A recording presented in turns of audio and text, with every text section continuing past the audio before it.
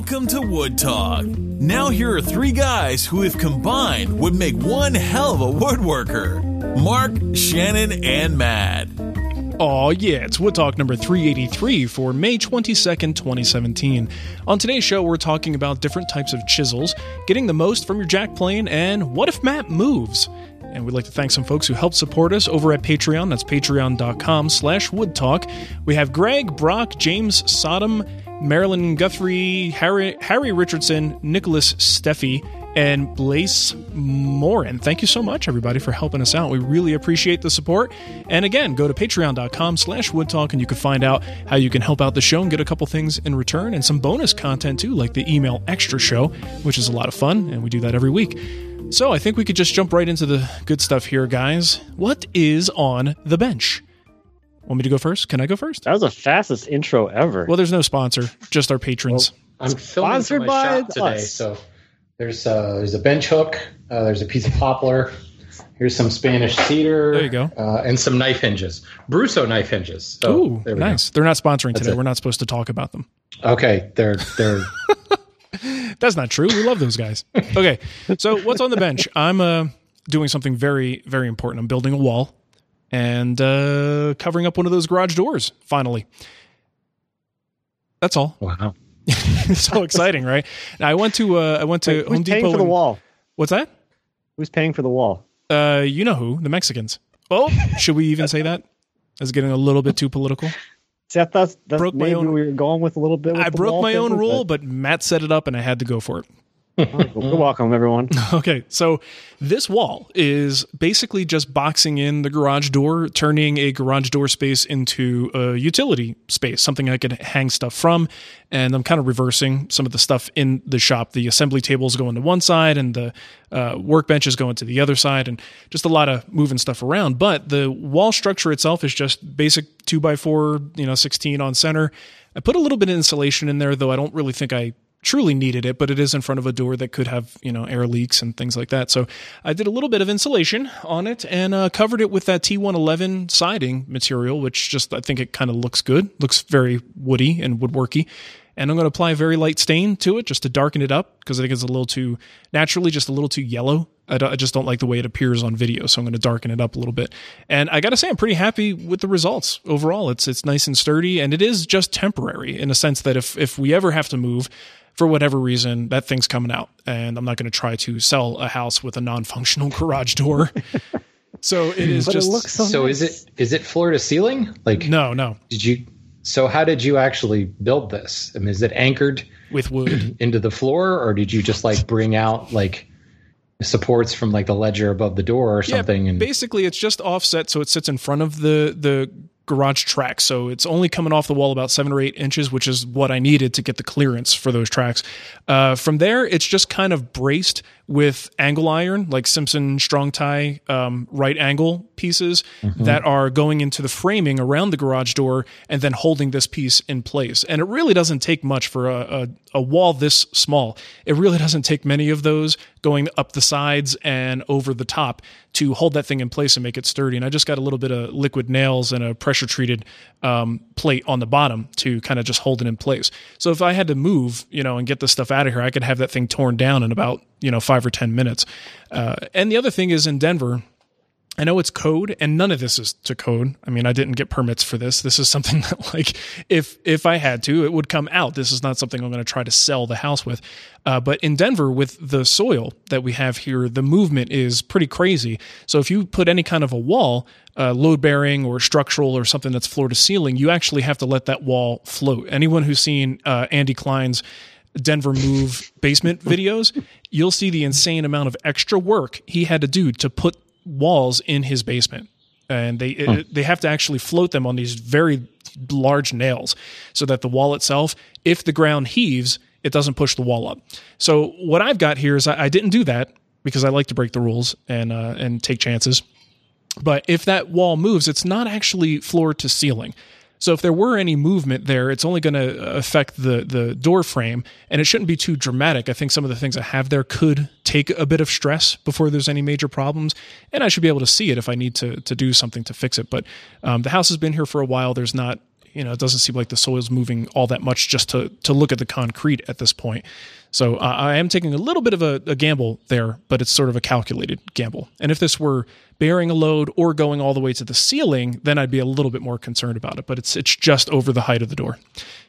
Can you actually access the dead space between the wall and the door? No, there is no dead space. It's filled with insulation at this point. Really I was just thinking of a place where you could like throw stuff.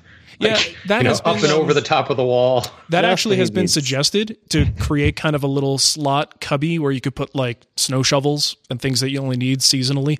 But I was thinking Dunkin' Donuts cups and just a big garbage can. Yeah, I like that. The amount of garbage you could fit in there. What I could do is just put I drill a hole in it, and then that'll be my garbage chute. I just stuff stuff in there. Yeah. See, out of sight, out of mind. Yeah. No big deal. And then every couple of years, somehow open the garage door from the outside and just let it all pour out. Bring a dumpster in. Yeah. But yeah, just close the garage door again. No one will notice. Yeah. But overall, I think it's really going to help me out because anyone who has a garage workshop knows how useless the garage door interior space is. And obviously, if it's a functional door, there's nothing you could do. But if it's a door that you could sacrifice and make it non-functional, it really does give you a lot of extra space. So looking forward to populating it with clamps because I'm going to move my clamps over there. And I'm not buying more. I'm just moving my clamps. And a lost opportunity for Cremona here. I offered Matt Cremona my floor standing mortiser, which Powermatic doesn't even make anymore. They make one, but not this one. This one is like super heavy duty. It comes with like a 1-inch hollow chisel on it in case you want to make any houses anytime soon. And I offered it to Matt, and I said, hey, man, let's just trade. You give me your dinky one, because I'd like to have one. I just don't want a giant one. And he uses it a lot, right? And he's got some fairly large pieces, so he could use something like this, and his wife won't let him leave home. What do you think about that? Oh. She wants to come with us, or with me, but she went and spent all her vacation days on maternity leave. Stupid babies. What a lady, Seriously. Well, anyways, I did find a buyer for it, so... I have someone from, I think, the guild page is going to stop by and pick that bad boy up. And I think what I'm going to do is probably, if I really need one, I'm just going to get a tabletop version. I just don't use it enough to justify taking up all that extra floor space. So it was a difficult thing to do because it is a really, really nice hollow chisel mortiser. But, if you don't use it, Matt, you're going through this right now with your shop, right? Yeah. Like, if you're not using it, it's got to go. Yep. Just get it out. It's just wasted space. And if you didn't have a home for it, I'd take it off your hands just to, put in the corner and put coffee on it. Yeah. just create YouTube comments. Just a giant paperweight. I know what you're doing when the camera's off. You're not cutting all those mortises by hand. That's true. You only show one. We know what's really going on. I had a guy the other day who insisted that I was standing in front of a green screen because the way my new lights work, I now have overhead actual hair light for like 3-point lighting, and I guess it creates enough of a separation from the background that he was convinced that my tool cabinet was a green screen. I was like, yeah, well, and when you lift it up, there's like a table saw and a power joiner and everything behind it, which I would admire anybody that did that. The sheer amount of just like post-production editing and like gear and equipment in the shop to be able to pull that off would actually be, I would admire that commitment to the illusion. There was what's his name, Mark Adams, the guy with the big school in Indiana. He had a series of videos. They're really old at this point, but DVDs on woodworking, and they all looked like that. Like if you watch and study the video, I used to think it all the time. Like, was that a studio? Is that a space in the shop? But if a scene is lit in just the right way, you can give it a very artificial look. So I guess that's what you've attained. Good job. Yay. I don't know if that's a good thing, but good job. Now I'm ready to get a green sheet and do some really cool stuff. Yeah, there you go. Broadcasting from Niagara Falls this week.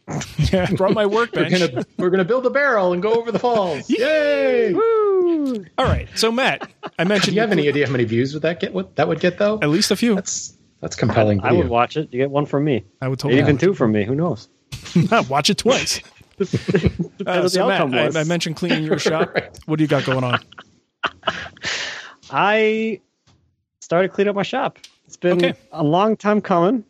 I've been wanting to actually go through the shop and kind of address the whole thing as a whole unit, because when I moved into the shop and over the years, I'm just I'm not a shop person.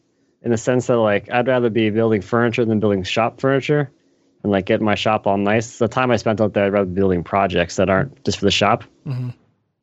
So like over the years, it's kind of caught up to me because I've acquired more things, a lot of small things, and it's like, where do you put them all? Everything always seems to get shuffled from horizontal surface to horizontal surface, and the whole like put your stuff away when you're done with it doesn't really work because it doesn't go anywhere. So like you can't put it away. So There's that never nowhere really to put worked it that away well. too. The only place to put it away is move it over here to this other space that's not occupied by something else. So I've been kind of wrestling with that. So part of the thing I'm doing this year is kind of addressing that throughout the shop. And one of the things I did last week, as I was thinking about the shop as a whole and like the organization structure, what I have in the shop, I kept coming back to like my biggest problem with like stuff everywhere. It's just lumber. There's just wood everywhere in my shop. And I did this last summer, I think it was, where I gave away a bunch of like scraps and offcuts and stuff. Mm-hmm. And this week I gave away all the stuff that I held on to last time. So like the people who came by last time, they got the actual scraps. The people that came by this time and took everything, they got like the stuff I was holding on to because someday I might want to make something out of this. But like as I was thinking about my workflow and the way I work, if I had like a 4-foot piece of cherry, I'm never going to use it because if I'm building a piece of furniture out of cherry, I'm going to build that piece of furniture out of one set of boards from the same log. Mm-hmm. So I'm never going to be like, oh, I need this little piece from over here. I can mix it in with this panel or something because I wouldn't just never do that. So there is no reason for me to have that in the shop anyway. So I got rid of everything less, like the 4-foot offcuts and less. Those all went. Every single one of them. I had a whole stack of them. I took every single thing off my lumber rack. And the only thing I put back up there is the stuff for the current projects I'm working on, any upcoming projects.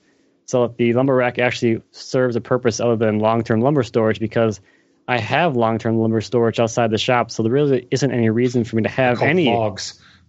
Exactly. Like there's no reason for me to put any lumber in the shop. So I like my top shelf of my lumber rack was all boards that have been there since I put them there like years ago. And I mean, they're still good. They're like 8-foot boards, 9-foot boards, whatever. They can still be used for something. But I have like a whole stack of boards in here in the house where I keep my other lumber. So why does stuff have to be out there? No, there's no reason for it to be out there. You are not helping the Sanford and Son meme going on here. Oh, I just keep the rest of my lumber in the house. Oh, as one does. Maybe I should watch the show. You should. It's totally worth it. It's such a unique way to do your woodworking. You know what I mean? Just in your situation with your lumber, it provides like a very unique scenario that most of us don't have the luxury of. It's a first world problem, I'm sure. Yeah, definitely. For as far as woodworking goes, a first world problem. Yes. As far as woodworking goes, yes. But yeah, I got the shop is really empty, and it was really surprising to me like how much wood I had in the shop. And now, like, there is a noticeable echo in the shop now. Oh, really?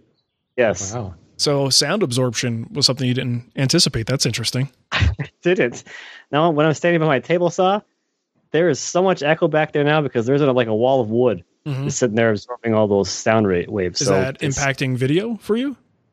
I haven't noticed it on video yet because I don't talk to the wall. But if I turn around and like face the wall and talk at it, you can hear it. You just talk to the wall when you're not filming. Correct. Okay. Yes. Just a check. Don't think of it as an echo. Just think of it as a friend in the shop. Friend. Have a conversation with. Oh, hello. Someone keeps talking to me. Matt also runs from his shadow outside, so he has this Shadows run from me. That's okay. Depends on the time of day, I guess. Nice, yeah. It's weird. Half of the time it's chasing me. The other half of the time I'm chasing it. I don't understand. That's awesome. Oh man. Well, good. That sounds cool, man. It sounds like so like is with all this new room, are there any acquisitions coming in because you've made room, or is it just let's enjoy this space and, dance between tools? Nothing particularly like as far as tools go, because a lot of it was just the wall space and just like a room around stuff. Like the biggest thing I'm excited about is like what people won't enjoy, which is like being able to move my tripod and light box around much easier. Oh yeah. Especially with the tripod and the legs that go out. So you actually have room for the whole base to contact the floor instead of usually I'm like one leg is up on something, another leg is up on something else, and then the other one's on the floor. Gotcha. Telling you, man, light panels from the ceiling. That's the way to do it. It'll change your life. Well, that's the other thing I'm working on too. Is like over where I have my bench, I have a lot of light there, so I don't really need the light box over there that much, unless I'm lighting a shot with my face in it, and then I use it. But otherwise, there's enough light generated by the ceiling lights where I don't need any fill light. Yeah. One of the things I'm doing with the shop this year, my dad's actually going to come up and help me with this. We're going to drywall the ceiling, so I'll have like a white ceiling, which will help with the light as well. But I'm also going to fill the rest of the shop with the same amount of light as I have over the bench. So we're talking like, how many more fixtures would that be? 8 more fixtures? 8 fixtures? Something like that? That's a lot of extra light. Oh, yeah. Shannon's having a rave over there. Little disco party. Sweet. What? Nice. Shannon's showing off his, what do you have? The heck is the talking brand? About lighting. So, Philips Hue lights or something? Yeah. Sweet. Well, very good. So Shannon, aside from partying in your shop, what do you got going on? Well, hold on. Let somebody just turn this off. It might be a little distracting. It's just a bit. Is anyone seizing yet?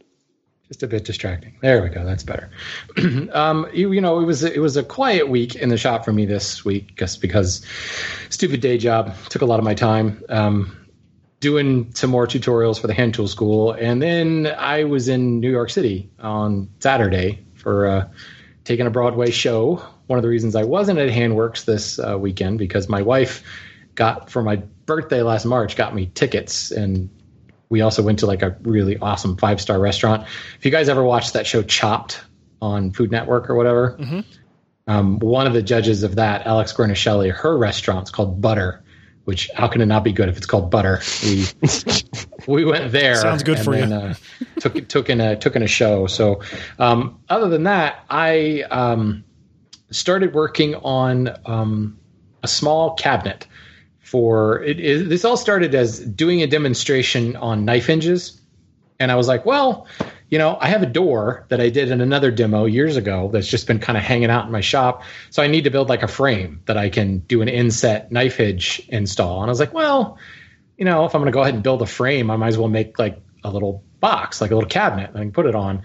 In typical fashion, that resulted in me heading out to the lumber shed and digging through boards, and what should have just been a couple of pieces of poplar, like pocket screwed together to make a frame, has turned into a full dovetailed case made out of African shedua with a quilted maple door that's now knife hinged in place. And it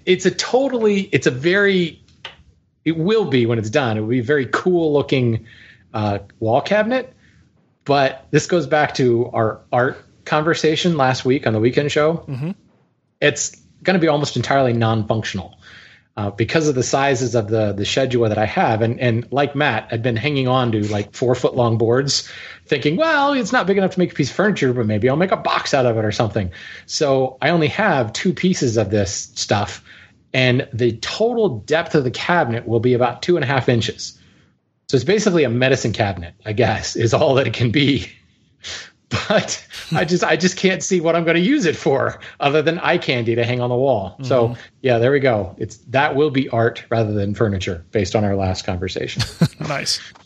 We actually got a ton of feedback on this, so we'll talk about it a little bit on the kickback, but go check out the post for that one. And we got a lot of people just chiming in on their thoughts about art versus craft, things like that. So, it's dark there all of a sudden. Oh, you look creepy. It's the weekend. Now. Yeah. All right. So that's it for what's on the bench. Let's get into what's new. So very quickly, it hasn't been published yet. I think it's going to be coming out this week, but I was able to guess. It was more like an interview style thing on a Modern Makers podcast. That's at modernmakerspodcast.com. And you guys know the Four Eyes guy, right? Mm-hmm. Chris Salamone and 2 other guys. Really very talented. Don't spit it out, Shannon. Oh man, I can't wait till you tell people about Wood Talk. It's me, Mark Spagnolo, and these 2 other guys. I forget their names. Go to their about page. They weren't on the show. It was a one-on-one interview, so I didn't even get to meet those guys. It's slightly better. Is that a little bit better? Jeez, just a bit. There was one guy, I think his name is Guy, and the other guy, I don't know. They're all very talented. I mean, I listened to the show; it was good, but So this interview should be coming out this week, and it was pretty good. We didn't talk about like your typical stuff. It was a very fun interview, and then Chris's videos are just fantastic. So I'm kind of hooked on his stuff because he's got a degree of serenity to his productions that are just fun to have in the background. It's a very relaxing video to watch, kind of like is it Ishitani? Am I pronouncing it right? That guy's stuff, like where you could just sit there and just zone out in it. And I think he does a really good job with his stuff. So anyway, check it out. Should be out this week. But it was a fun conversation. Well, and speaking of that, one of the things that I dropped in the What's New was actually Chris's record player cabinet. We're giving him too much love. Take that out of there. Yeah. Well, the thing is I don't watch as much YouTube probably as I should. What a jerk. But most of the time it's like on my phone or something, like during a lunch break or potty break or something like that. Mm-hmm. But Chris's stuff I like to put on the big screen. Here in the shop, I'll throw it up on the TV. And it's just overall, the design is good, but he puts a lot of thought into his designs and he explains his thought process. So there's something to be said about that. His stuff is art. It is in the world of video. Oh boy.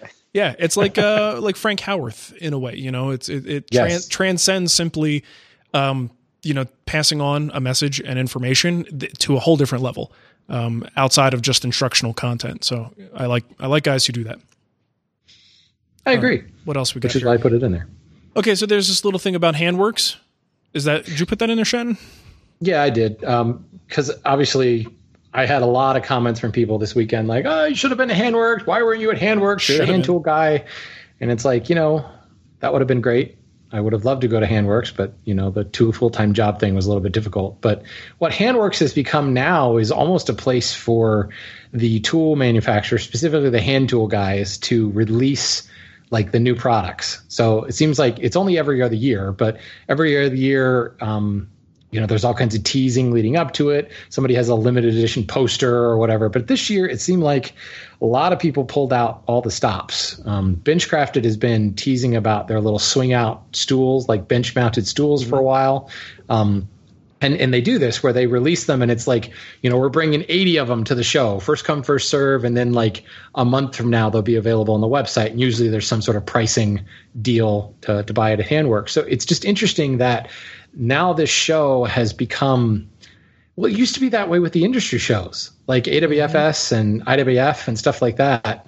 They used to there would be special show prices and special like product releases and stuff. So it's kind of exciting to see that happening in the hand tool world. Veritas released their combination plane. So somebody's tried to remake the Stanley 45s and 55s. I think it's available in August. Blue Spruce now has a fret saw. And then I saw a bunch of other stuff, but seeing as I wasn't there, I would say anybody who's listening who did go, send us a voice memo and tell us what your takeaway from Handworks was. What were the new tools? What were the, we even talk about this at WIA, like what was the sleeper class? Like what was the one that you wish you'd been to, or was the one that made the entire class? What was the one new tool or one deal or whatever that made Handworks for you? We want to hear from you. So Handworks is like the E3 of woodworking. Yeah, pretty much. Yeah. So pretty soon there's going to be giant booths and all this spectacle, booth babes and all that stuff, right? Yeah, but they're still going to fit it inside a barn. So, reserved booths. Yeah. Booth babes with sheep. Yeah. Speaking of sheep. Wrong on so many levels. On a lot of those pictures, did it not look like a human cattle drive? It looked a little tight. like they really just shoved them all in there, like shoulder to shoulder space as people are trying to maneuver around that place. If you're at all claustrophobic or germophobic, maybe not the event for you to go to. Yeah, it looked a little rough. Little tight. All right. What I wonder is because every time I see it, that it's probably just the exposure on the camera that took the photo, but it always looks very dark. They have the Christmas lights on the beams and stuff. Yeah. I just imagine I'd be like, what is that new tool? Especially because all Veritas tools are black. So it'd be like, is that a combo plane over there or just a shadow? What's going on? Yeah, that would be one of those events where I get really nervous. When I could start to smell people's deodorant, you know what I mean? And then later in the day, it smells more like a lack of deodorant. That starts to get me nervous. I don't like to be that close to people. Well, what was most eye-opening for me is, I'm going to get flack for admitting this, but I couldn't, there's no way I could have gotten away, but there wasn't the appeal for me this year. And because I am so not in a tool acquisition mode of my woodworking. There are no tools that I absolutely need. So I know a lot of the people that went that were really excited had a very specific shopping list. They were going to shop from, Superior Tools, or going to buy vintage tools, or buy like whatever the latest release was. A lot of people were going to the Benchcrafted booth or the Bad Axe booth to buy a specific item. And seeing as I'm not in the market for anything, I was kind of like, I'm not really that upset about missing it. Certainly the social element would be really cool, but if the social element is crammed in like sardines, I'm not so sure about that. You can get very close to some people who watch your show. Yeah. I don't know. It kind of makes me sad. Like, maybe I should just, like Matt did with his wood, just sell off all my tools just so I can get back into tool buying mode. Just that. Maybe I'm missing a whole aspect of woodworking. Speaking of first world problems, I have all the tools I need. Yeah, exactly. Well, acquisition is, I think, part of that excitement phase, as you're really getting into it. I find this with any new thing, any kind of new hobby you're interested in. The acquisition of the things to do that hobby is a fun phase of the process. But then you do eventually get to a point where that's no longer part of it, and now it's simply making things. But I could see why. If that is primarily a product-focused show, if you're not willing to buy, I don't think there's anything wrong with saying you're not that interested in what they have there. Right. Well, I mean, like WIA, the marketplace is always cool, but I go and take classes just because, and I'll spend, especially this last year, mainly because I was teaching. So 3 hours of each day, or no, I guess it was we taught 2 classes a day, right, Matt? I think I did one a day. You had a double day, I think. Yeah. But whatever.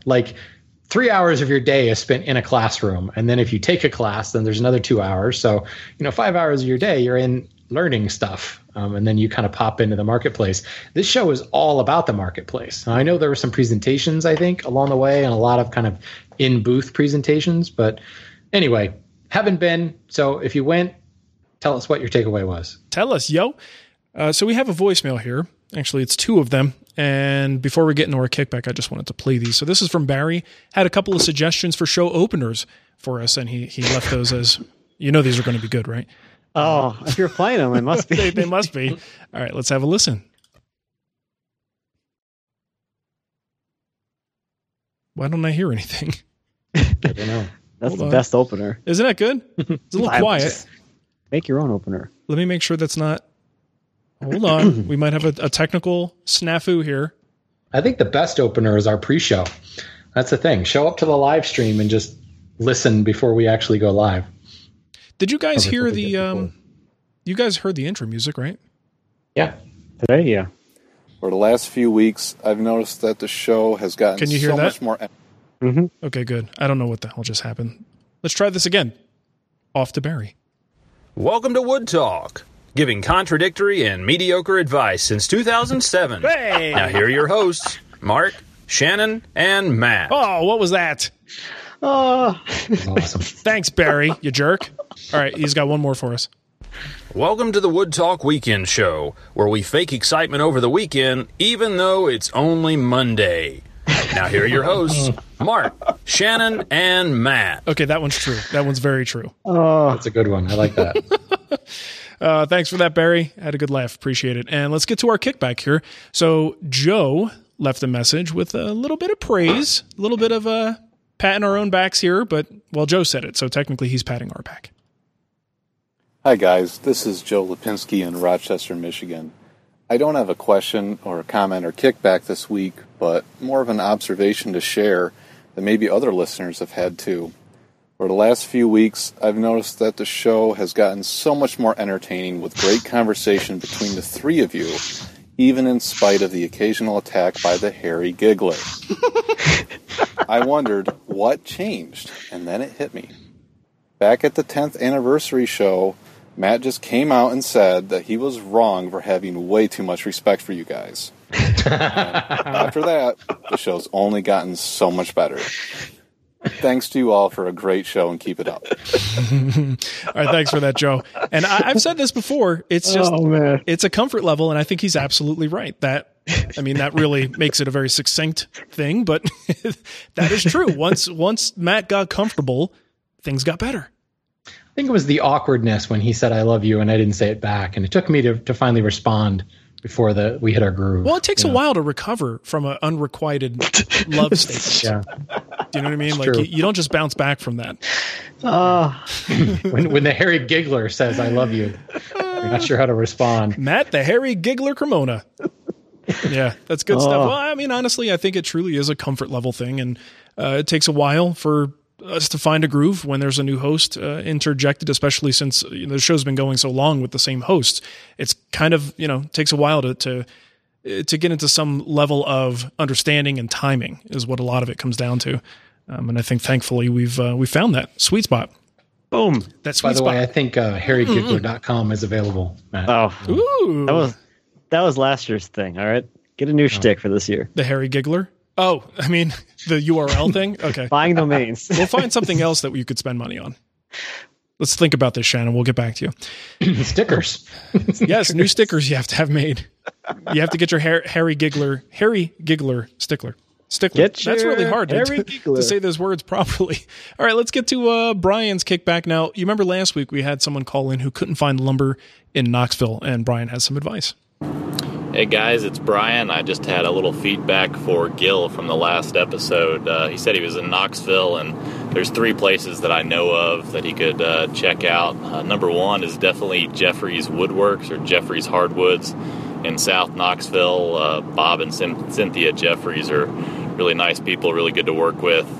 They've got a reasonable selection and pretty fair prices, and they don't mind you sorting through the lumber. It's all stacked vertical, so it's nice to get in and look at. Number 2 is Witt Building Company. They keep some hardwood in stock, and they'll let you go look at it and buy pieces that you want. And then there's another place called A&M Supply that is mainly a plywood dealer that also carries some hardwood. They mainly deal with commercial customers, so just know that before you go in there. Anyway, hope that helps Gil out, and thanks, guys. Very good. Good information from a local. We like that. Yep. Okay, this is another funny one. This is from Eric the Old Man, is what I'm going to call him from now on. Oh, boy. Hey, Mark, Shannon, and other Matt. This is Eric, the guy who had questions about drill presses last week. Hey, I just want to say that I'm 27, and not all millennials are ignorant of what happened before 1990 like Matt.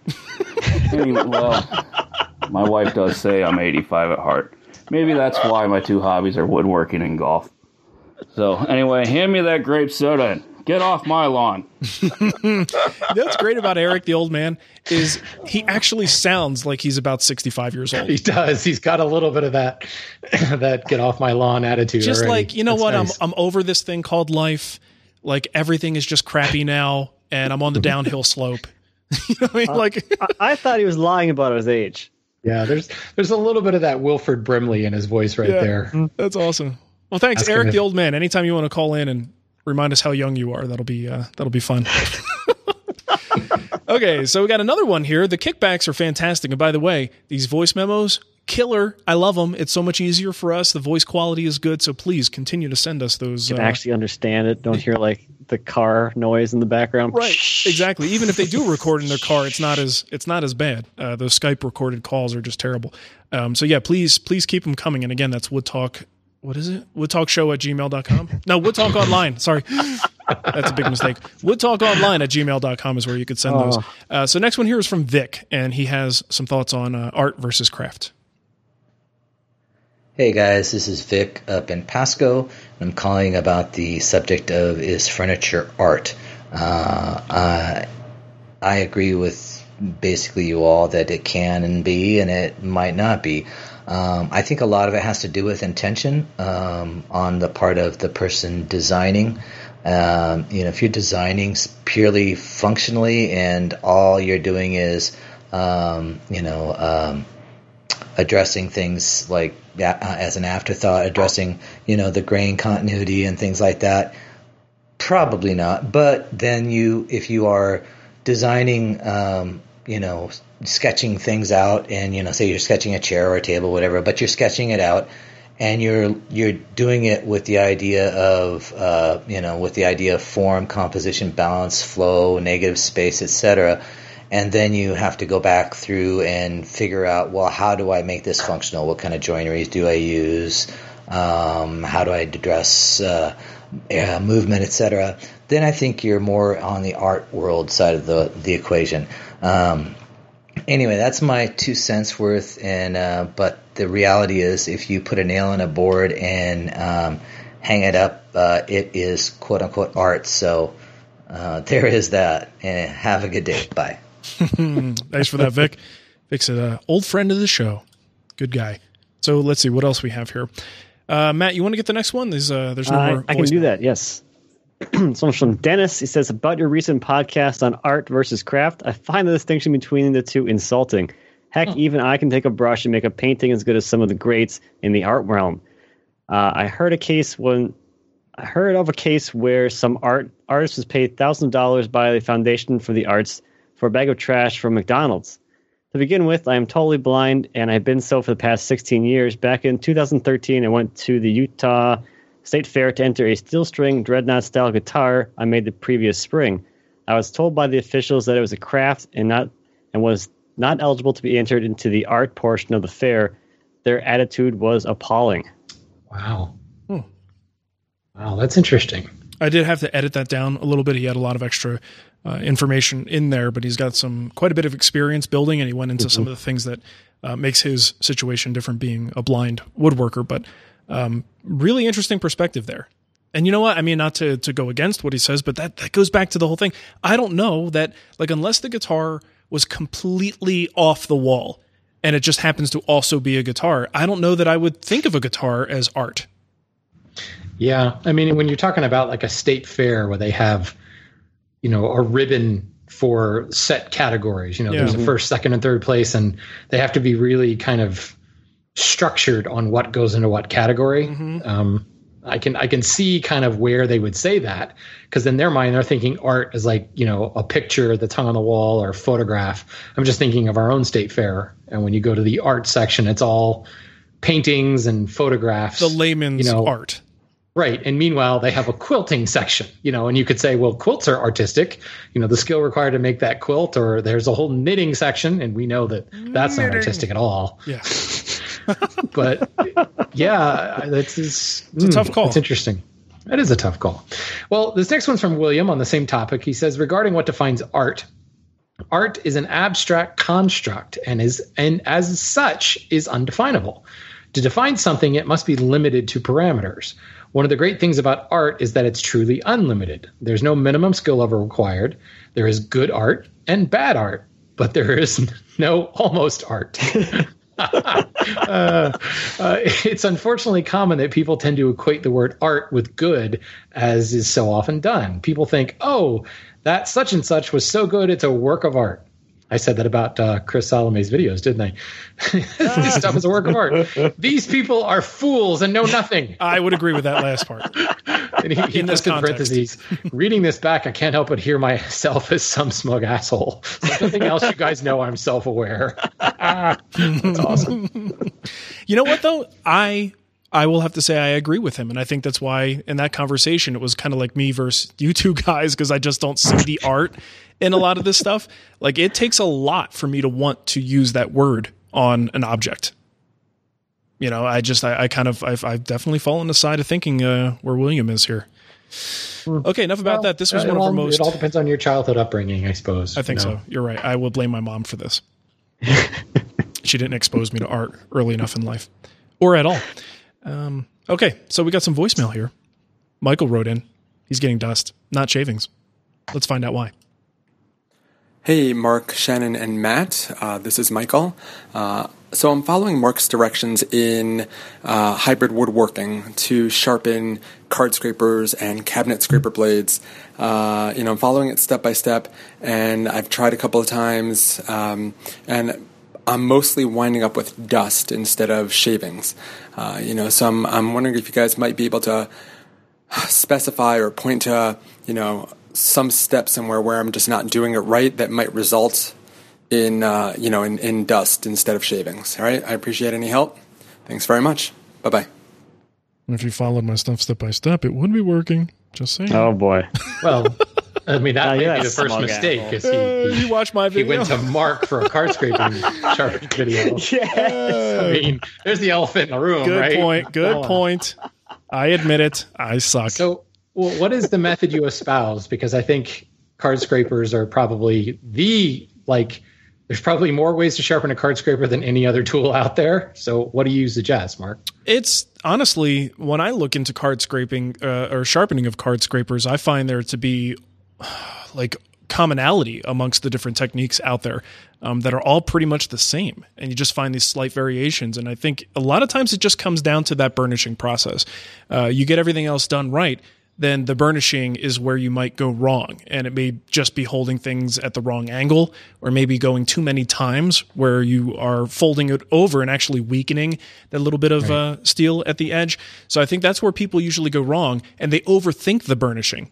And one thing that really helped me was when I watched David Marks do this. He actually does the burnishing. A lot of times I'll use my like little vise over here just so that I don't have to hold it. But he'll hold it in his hand and put it on his knee, and he'll do his burnishing that way. And that can give you an idea of how much pressure he's using and how many strokes it takes to develop that burr. And it's not as much as you think. So I think that's one area people are overworking the, what they're trying to roll that edge. They're overworking it. But the other thing I would think that could be problematic is they aren't doing enough prep work ahead of time. So the goal is to kind of make that square edge. If you were to look at the profile of the scraper, you want to make it a truly square edge, almost like two chisel corners. So it has to be nice and sharp. So that means flattening the faces as well as the side. And if you don't get that right, then when you go to do the burnishing, you don't actually have the material there that you think you have. So you're just kind of rolling it over the edge and not actually creating the hook. So what do you guys want to add to that? That's, at least from my experience, what I've seen. A lot of times what I find is that as you're talking about the prep work, maybe you got shavings for like a pass or a pass and a half, and now it's dust. And you're thinking, what the heck, man? Do I have to resharpen this? Because maybe you didn't hone the edge. So you've used a file across that edge and you've got it nice and 90 degrees and square and everything. But then take it to a stone and kind of refine that edge a little bit. Because if it's straight off a file, it will work. But it would be the same thing as if taking your chisel and sharpening it with a file. It will get sharp, but the edge won't be nearly as durable because you don't have a really nice polished edge there. So that would be the first thing. And then what I recommend is don't roll a burr right away. Get it so that it's sharpened 90 degrees and you've got 90 degree corners, and then just take it to whatever it is you want to scrape and feel how that works. You will be able to get shavings with just a 90 degree edge, and you can get a feel for how that card scraper should feel when it's cutting properly. Because you're right, Mark, I think people probably put too steep of a burr. So they're trying to get it to engage, and either it's weak and it's just broken off the burr and now you've got a rounded over edge, or in order to get it to engage, I'm actually showing it if you're watching the video, in order to get it to engage, you've got to lean it over too far. And then your knuckles are dragging on the wood and you can't get the leverage on it. Ideally, the burr should be just off 90 degrees. It's a very slight angle, like 1, 2, maybe 5 degrees off of 90. And if you put the card scraper down vertical on the wood and just lean it forward kind of while you're pushing it forward, you'll feel it grab. It'll actually stop, and you have to apply a little bit of pressure to get it to push back. So, I think that starting at 90 degrees with no burr whatsoever is kind of like the training wheels version. And you get a feel for how it cuts, then slowly add that burr. And I actually think what you're saying about David and holding it in his hands, probably I'm trying to think if that's what I do now. It's very easy to put too much pressure if you don't do that. If it's in a vise, you can go two-handed with the burnisher and really lean into it, and it might just be too much. I think now that I think about it, because I'll put it in a vise and run the file over the top, and then I take it out and I hone it on the stone, and then while it's in my hand, I just run the burnisher down, and it's like 1, 2, and I'm done. Yeah. And then I'll flip it around and do it the other side, and I'm done. I guess it depends upon what you're using as a burnisher, but that's getting really like stupid specific and a whole other. Got anything to add to that, Matt? I guess I'll just kind of reiterate what you guys said about the pressure thing. The thing that like the hallelujah moment I had is when I saw Tommy Mack sharpen a card scraper in his his secretary desk series. He showed it in that, and like he was like, I just very light pressure. You could tell like I mean, he's got big arms, so like his arms weigh a little bit more than mine do. But I only use I use the like the size weight of of my your leg, arms. maybe. So it's like he was saying how he's barely pushing it all, not pushing it all. He's actually kind of like keeping someone's weight off of the scraper. It's a really light amount of burnishing or pressure that applies to the burnisher. So when I saw that the first time, I was like, because every single time before that, I see everybody like white knuckling the burnisher and like they're gonna like push the car scraper through their vise or something.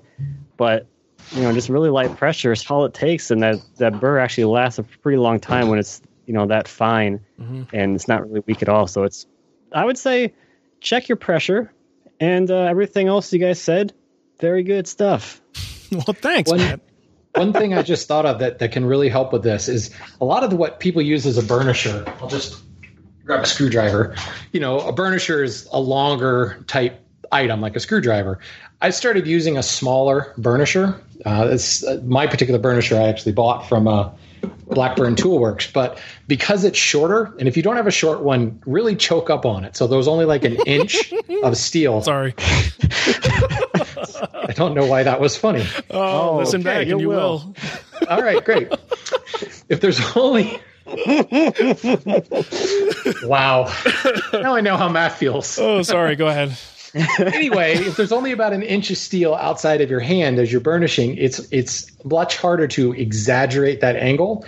Whereas if you're grabbing it, when there's 6 inches, 8 inches of steel, stop it. This would be so much better when I wasn't actually seeing your faces.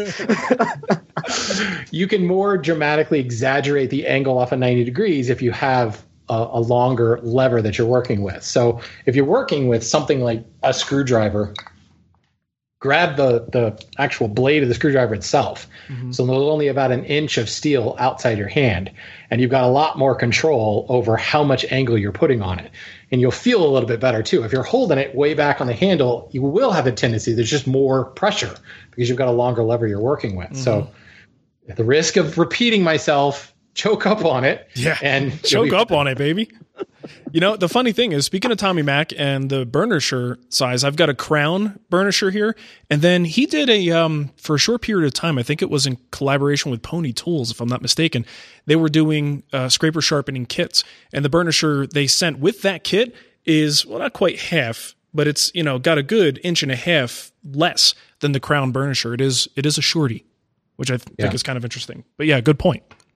Whereas my burnisher is like 1.5 inches long of carbide, and then like a 4-inch long maple handle. Yeah, that's teeny tiny. It's a game changer, I think, because you've got so much more feel over the burnisher. The funny thing is my Crown burnisher is now the peg and the parallel guide of my leg vise. Nice. Double duty, baby. Yeah, Very reuse good. and recycle. Nice. Okay. So we got a question on motor cycling, not motorcycling, but motor cycling. Mark, Matt, and Shannon. This is Jason in Apple Valley. So earlier this evening, my wife and I she was listening to episode 138 of Wood Talk. So we're going back a few years. And the bit that I heard talked about it not being good for a dust collector to turn it on and off every, too many times. It's supposed to be limited to just a few times per hour. I'm trying to figure out why is that, and if it is, why isn't that bad for your table saw? You're not going to leave your table saw on for an hour straight while you arrange things and goof around with stuff. Generally not a healthy thing to do. So, why is it different for a dust collector? They're both similar motors. Am I not correct? Please educate me. Thank you very much. Okay. I don't know nothing about motors. So I actually contacted the folks at Oneida and got an answer. But before I read this, do you guys have any immediate thoughts on it? I'm just hoping that wasn't my advice back in episode 138, because that just sounds, because I'm not following it, I'll tell you that much. I turn my dust collector on and off all the time. It would have definitely been something that I would have said, because I've read that many, many times in manuals and cyclone manuals. Now, I'm standing here staring at the window AC unit, and it specifically says wait 3 minutes before restarting. So there's an actual, like, maybe that's the same thing. I don't know. The only thing I can think of for dust collector versus table saw is the dust collector has a higher starting load. Mm-hmm. I would think that's about it. But other than that, like, I personally wouldn't care. That was the one machine that used to flip my breaker before I put in 20 amp circuits all the time. So right. See that? Well, and I think the physical load plays into it as well. So I emailed my boy the Mike. switch is just as easy to flip on and off as it was my table saw, so there's no physical. You're a dork. Just letting you know. So anyway, I emailed Mike at Oneida, and Mike says that the motorcycling issue you're describing is specific to large single-phase induction motors with magnetic starters. Essentially, when these larger motors turn on, they're already under a heavy load due to both the weight of the impeller on the shaft and the air resistance that they have to overcome before reaching max RPM. This generates a high amount of amperage and heat compared to a typical load. Repeatedly starting the motor continuously makes the motor hotter and hotter, which can wear out the insulation on some internal components, and if the motor's too hot, it won't turn on at all as a safety precaution. In comparison, three-phase motors and the smaller universal motors on almost any hand tool can be repeatedly turned on and off without issue. We recommend that the dust collector motor not be started more than 6 times per hour. Ideally, it should be left on while any tools are in operation in the shop. Some tools like lathes have motors that are specifically designed for repeated starts under heavy loads, but for a dust collector, the ideal application requires that they be left on continuously to keep the shop air clean. And that's from Oneida, so I thought that was pretty good information. Hopefully a good answer to your question there, Jason. That makes sense. Mm-hmm. I like that answer. It does. Except for the motor thing on hand tools. I don't get that part. Wah, wah. What was it that I posted? I posted something recently, and you said it would be a great place to rest your hand tools or something like that. What did I can't remember. Yeah. I think it was your... my router table, wasn't it? Yeah, your router table. My new Incra router table. Because of the precision in that router table top would be a great place for me to set my rabbit planes. Yeah, a nice display for your hand planes. And I could precisely dial in the fence location so that it would just be wide enough for the length of my rabbit planes. It'd be good. I demand precision in my hand tool storage. You do. Nothing but the best for you. Okay, so let's get to our email here. Oh, by the way, just mention one more time, if you want to send us one of those voice memos, you could do that at woodtalkonline@gmail.com. I got the email right this time. Okay, so email. Darth Rust wrote in, and he's got a question about chisels. He said there's bench chisels, butt chisels, dovetail, fishtail, skew, mortise, firmer. It goes on, like, for a while. The depth of chisel types makes me think that it's more than just marketing, but I don't know what I don't know. Is there something at the bottom of the rabbit hole, or am I being daft in thinking that a few selected bench chisels is sufficient for most shops? If your chisel collection were abducted by malign aliens who are not covered by insurance, what selection would you replace them with? All right, chisels, I think this goes for a lot of different tools. You could find different variations, and the deeper you get into things, the more you might start to see a need for some of these other things. But that said, I think most woodworkers, the vast majority of woodworkers, can get by with a simple, 4-piece, 6-piece bench chisel set. And you will get to points where if you start to get into finer joinery, just an example, you're cutting dovetails and you're trying to remove waste between the pins. And you're trying to get a regular chisel that might not have the right kind of, bevel edge on it, and you're trying to get in there and you wind up actually gouging or, denting the wood because the shape of the chisel just doesn't go into that tight angle there. And that's a reason why they have dovetail chisels, and fishtail chisels can be good for cleaning out waste as well.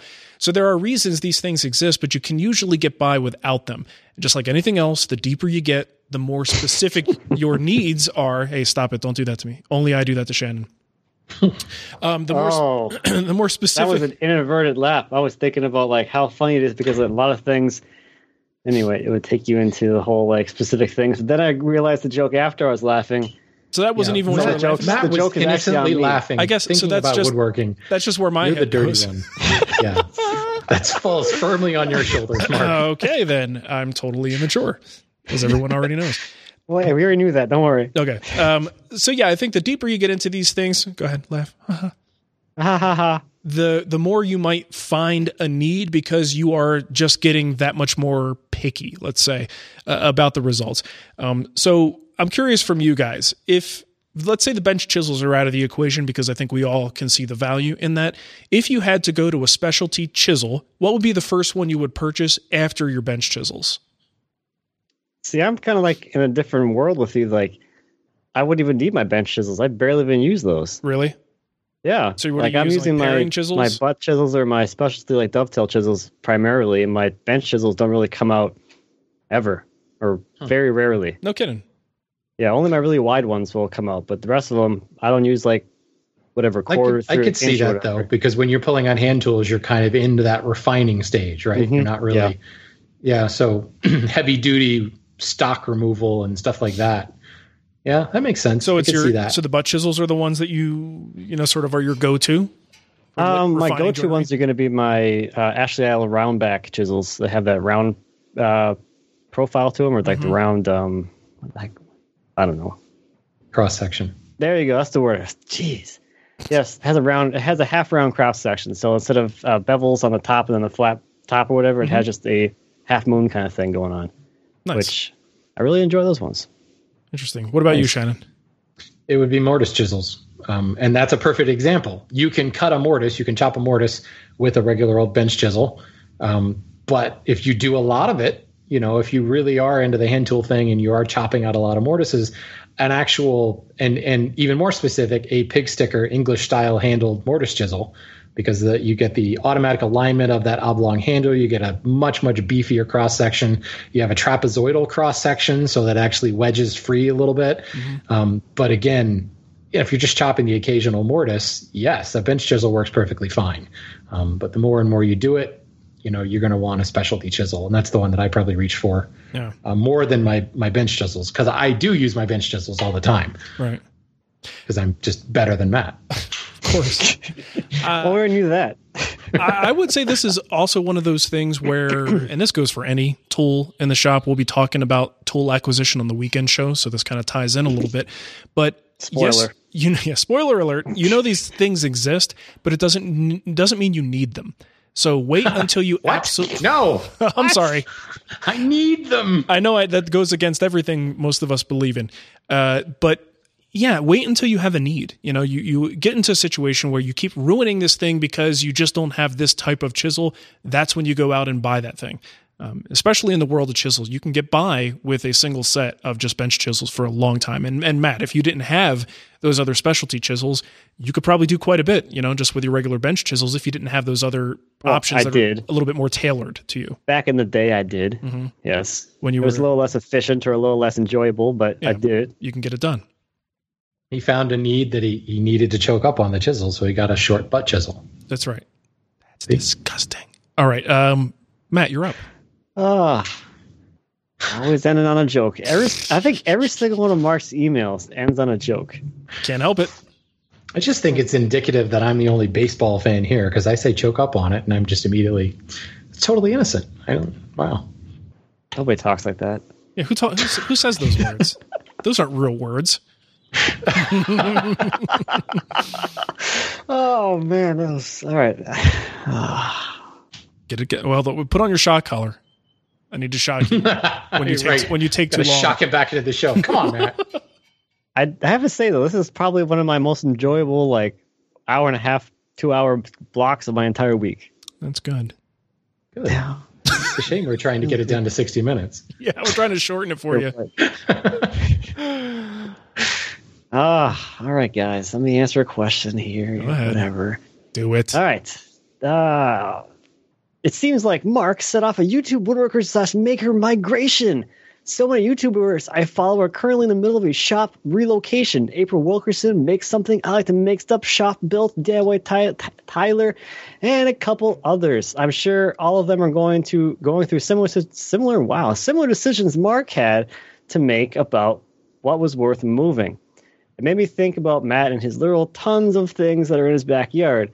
My question for Matt is, what would your exit strategy be if circumstances as opportunities came up that made you consider moving? How much would your bandsaw mill and stacks of lumber factor into this decision to move or not?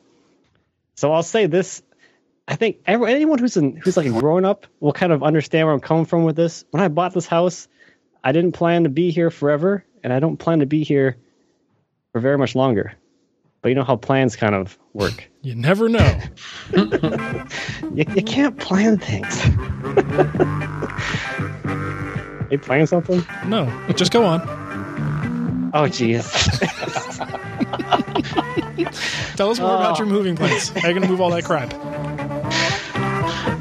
Oh, man. So, yeah. We are actually looking to get into a position where we will be moving. Hopefully next year sometime. And that's been like the plan in the back of my mind for a while now. So, like, I built a bandsaw mill here with the intention of moving within like 2 years of building it. So actually, I don't know. Some people worry a lot. I don't really worry about things. Like, I got better things to do with my life than worry all the time. You'll figure it out. Like, when you need to move that thing, you're going to figure it out. I've already figured. It's not that hard to move that. Like, I would need to have, but just to move my shop, like, it would be probably good to have to either rent or buy a forklift or a skid loader or something to be here to, like, put my jointer on a trailer or put it on a truck or whatever. So, like, I'm going to have that here anyway to be moving stuff, because I just have that kind of big stuff that just makes it. I mean, you could do it like Mark had it done with some big old guys who come in and, like, manhandle it up, whatever. But I'll probably end up doing that stuff myself. So having that stuff around would be helpful. And I'd like to move out to somewhere. That was a shot across the bow. That was really a shot, man. Mark is more of a stand back and let someone else do the work kind of guy. Mark just hires his people to do things. I just like to watch do it myself. I just like to watch burly guys moving tools. Okay. I just want to see some guy drop my table saw off the back of a truck. Perfectly legitimate. Well, here's what I say. It's like Matt said himself. I have better things to worry about than moving tools. I would just rather get other things done while someone else is straining their back. But no, I admire of people who have the, ability and knowledge to operate the proper equipment that can get those tools safely transferred from, point A to point B. I just don't have that skill set. Yeah, well, when you were doing it too, it's like dollies and that stuff. No one came out with a forklift. Yeah, there were no forklifts at all. Well, yeah. So, I mean, it would be quite an undertaking, though. I mean, the material and stuff like that. I mean, but you're handling it yourself, so you can you'd probably be able to go on your own timetable, so it wouldn't be as, like, essential that everything be done within a, 2-hour window. Yeah, exactly. I just think you've already built a bandsaw mill. Just think of how much better your second one will be. Good point. When you get to the new house. Nope. How much quicker it will go because you've already had that experience. Nope. Nope. Now, if some woodworker comes and sees your house and goes, "Oh, I'll buy it if you throw in the bandsaw mill," you might reconsider. We know how well that worked for Mark. They would having have a woodworking shop in the deal sold his house instantly. Yeah, that's true. Only if it increased the sale value of the home by I don't know, at least $50,000. I'm not doing that again. Probably not happening. So yeah, it's probably going with me. I think most people wouldn't really need that or want that in their yard anyway. So unless they were an up and coming woodworker who wanted to deal with some big slabs, but it's possible. Yes, that's true. What is this thing? You should go watch it, man. So that is a little bit. That is a little bit weird. How many people are in the process of moving right now? I think it's because everyone in that list. Well, maybe not everyone on that list, but everyone's kind of in the same place in their lives, I guess, where they probably were in a starter home, or they've come to with enough success in whatever they're doing to be able to move to a more desirable place. Now that they're making YouTube money. Yeah, I wouldn't say that, but hey. I don't know what everybody's financial situation is, but let's perpetuate that myth. Maybe that's working out well for them. I don't know. We have our own financial goals that we want to achieve for this year, and then that'll kind of determine the time frame for the actual move. But yeah, that's cool. I mean, I think the housing market has taken a huge turn as we've come out of the recession. So I think a lot of people have been kind of wanting to move, but realizing there's no way I'm going to be able to sell my house without going upside down on it. So let's wait. And now the time is right. That's true too. Yeah, it's definitely come back around as far as pricing goes. Especially, at least in my area, it has. It's very interesting like that. Cool. Not so much in Denver, but that's all right. Yeah, things are constantly just going up in Denver. There's never a good time to buy. Actually, the best time to buy in Denver, yesterday. Yeah. Right. Good time to sell. Right. All right, this email comes from Trevor. He says, "I'm trying to learn how to use more hand tools and become sort of a hybrid woodworker." That sounds like a good idea. Yeah, you should take this one, Mark. Okay. There's a book out there that you should buy. I own a block plane, spoke shave, and a Lee Nielsen low angle jack. While I understand that the low angle jack may not be the absolute best at every job, are there certain blades / angles that I should have beyond the one that it came with? I want to use it to its full potential. All right. This goes into the weekend show as well. This is another one of those tool acquisition disorder things that come up because you go to Veritas or Lee Nielsen and you can buy a jack plane, a low angle jack specifically, or you can buy the bundle that comes with 4 different blades and a hot dog attachment and a Bluetooth stereo adapter and all that stuff. And we look at that and go, well, I must need to have 4 different blades for my low angle jack. I would say if you are self-identifying yourself as a hybrid woodworker, I think you're probably fine with that single blade that's probably sharpened at 25 degrees, just because my next suggestion would be to get a blade and sharpen it with like a heavy angle, a heavy camber on it to be used as like a 4-plane. But if you're a hybrid woodworker, you're probably not going to be milling your stock by hand. You've got a jointer or you've got a planer. So I would throw that one out the window.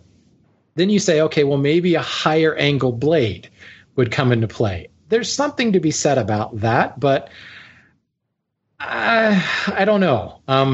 I would say you'd be better off buying yourself a smoothing plane. You're buying a higher angle blade, you wanted to deal with some really kind of tough grain stock or a heavily figured stock. And at that point, what you're just trying to do is smooth it and get it nice and clean and things like that. Well, the longer sole of the jack plane is going to kind of defeat you there anyway. Plus, if you're working with most of, the friendlier woods out there, even some of the really hard jungle woods, you'll be just fine with a 25-degree angle blade. Worst comes to worst, sharpen a micro bevel on it or a secondary bevel at a slightly higher angle, and you'll be fine. This is one of those things where I would wait until you have a definite reason to do that. And I think you'll be waiting a long time before you really absolutely say, boy, this would be so much easier if I had a 38-degree blade. And I guarantee that you will never get to a point where you say, boy, I wish I had a 90-degree blade. I don't understand that one at all. Yeah, that one's a little bit of that's a little odd. That's just called extending the use of the tool a bit too far. And, buy a scraper now. Don't go buy a 90-degree blade. So, yeah, you know what? Take the money you would buy on another blade and go buy a different tool altogether, because I think you'll get more use out of a different tool for whatever that specific need is than trying to further extend your jack plane, because he's a hybrid woodworker.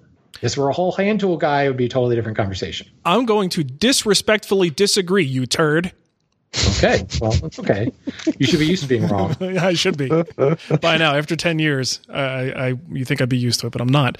Okay, so a low-angle jack plane blade is $40.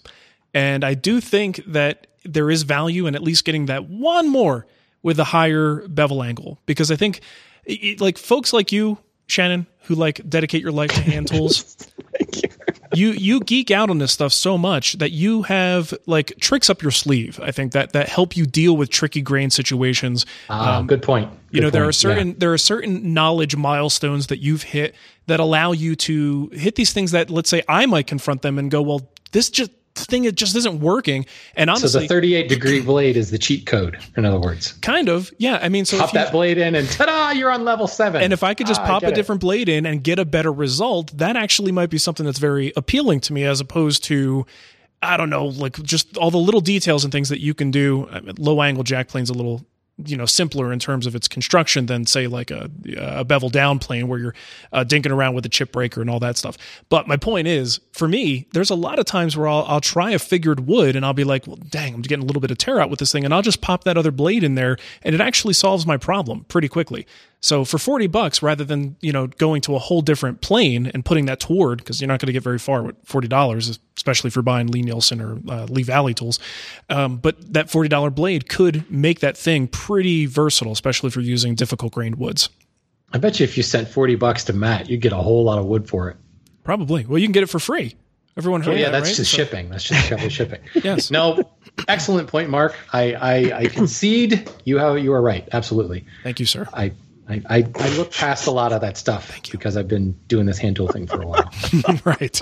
So if you want to cheat your own skill set and go for the shortcut, grab a second blade. But if you really want to better yourself as a woodworker and become a better person in general, donate to charity and join the hand tool school. There we go. Yeah. I like that. Good stuff. Just don't buy the 90-degree blade. Buy the 38-degree blade. Yeah, the 90 or is even a tough the sell. 60-degree blade. Not the 90-degree It's blade. kind of a tough sell. I mean, if I had the 90, I would just grind it down to something else. Like That's what I thought it was at first. I thought, because like Lee Nielsen will sell molding plane blanks to create your own. That's what I thought they were doing. Like, okay, you're supposed to grind that yourself. That's a lot of grinding. Oh, man. That's painful. I don't even know, like, would that work well as a scraper? I mean, sure. Technically. It just seems like the wrong tool for the job, frankly. Okay. How much is a card scraper? That's got to be $40, right? Can't you buy a card scraper for under $40? Jeez, you could buy a set of card scrapers for under $40. Lee Valley set, I think, is around that. So there you go. There's your $40. Are you making too much noise? Is Nicole flashing? No, my lights are going on and off. I don't know why. I think someone just hit the light switch in the house. Okay. Could be the dog. Who knows? So we are going to be doing an email extra show for our friendly neighborhood patrons, $4 and higher. So make sure you go to patreon.com/woodtalk and support us at that $4 or higher level, and you'll get access to all of those email extras. They're a lot of fun. We're going to be talking about what to do when you only need a few more inches on a tabletop. I could have cut that short and made a good joke, but I didn't. And you know the scenario. You've got like two really wide boards, but it's there still are good jokes and there are bad jokes. There are no almost jokes. That's right. Hey, that's very snotty of you. How dare you? But you only need like a couple more inches to finish the full width you're going for. So what do you do? And that's what we're going to talk about in the email extra. So if you want to support the show, you can certainly do that. Patreon.com/woodtalk. You can also go to twwstore.com and pick yourself up a Wood Talk t-shirt. You could leave us a review in the iTunes store. Just look us up in the store and click on ratings and reviews. Give us a sweet, sweet 5-star rating. And Shannon, how about you give them the contact info and we'll get out of here. Sweet. If you have stuff to tell us, you can do it. Send us a voice memo. We'll accept no other format. That's basically right. No more. No other format. It's all over. Mark has cut it all off. It's nothing but voice memos. Voice memos are bust. So you can send us that voice memo using the voice memo app on your phone to woodtalkonline@gmail.com. Or if you just don't want to do that, go to the contact form at woodtalkshow.com/contact. Leave us your comment there, or just go to woodtalkshow.com. Look up this episode, 380 something, 3 I think it is, and leave a comment there. We actually read those and sometimes respond to them. Mm-hmm. And you can go to Twitter at Wood Talk Show or Facebook, and you can leave comments there that we won't see until after the show. So there you go. That's it. Very good. All right. Well, thanks for listening, everyone. We will catch you next time. See you. Bye. Goodbye to you. That was so very formal.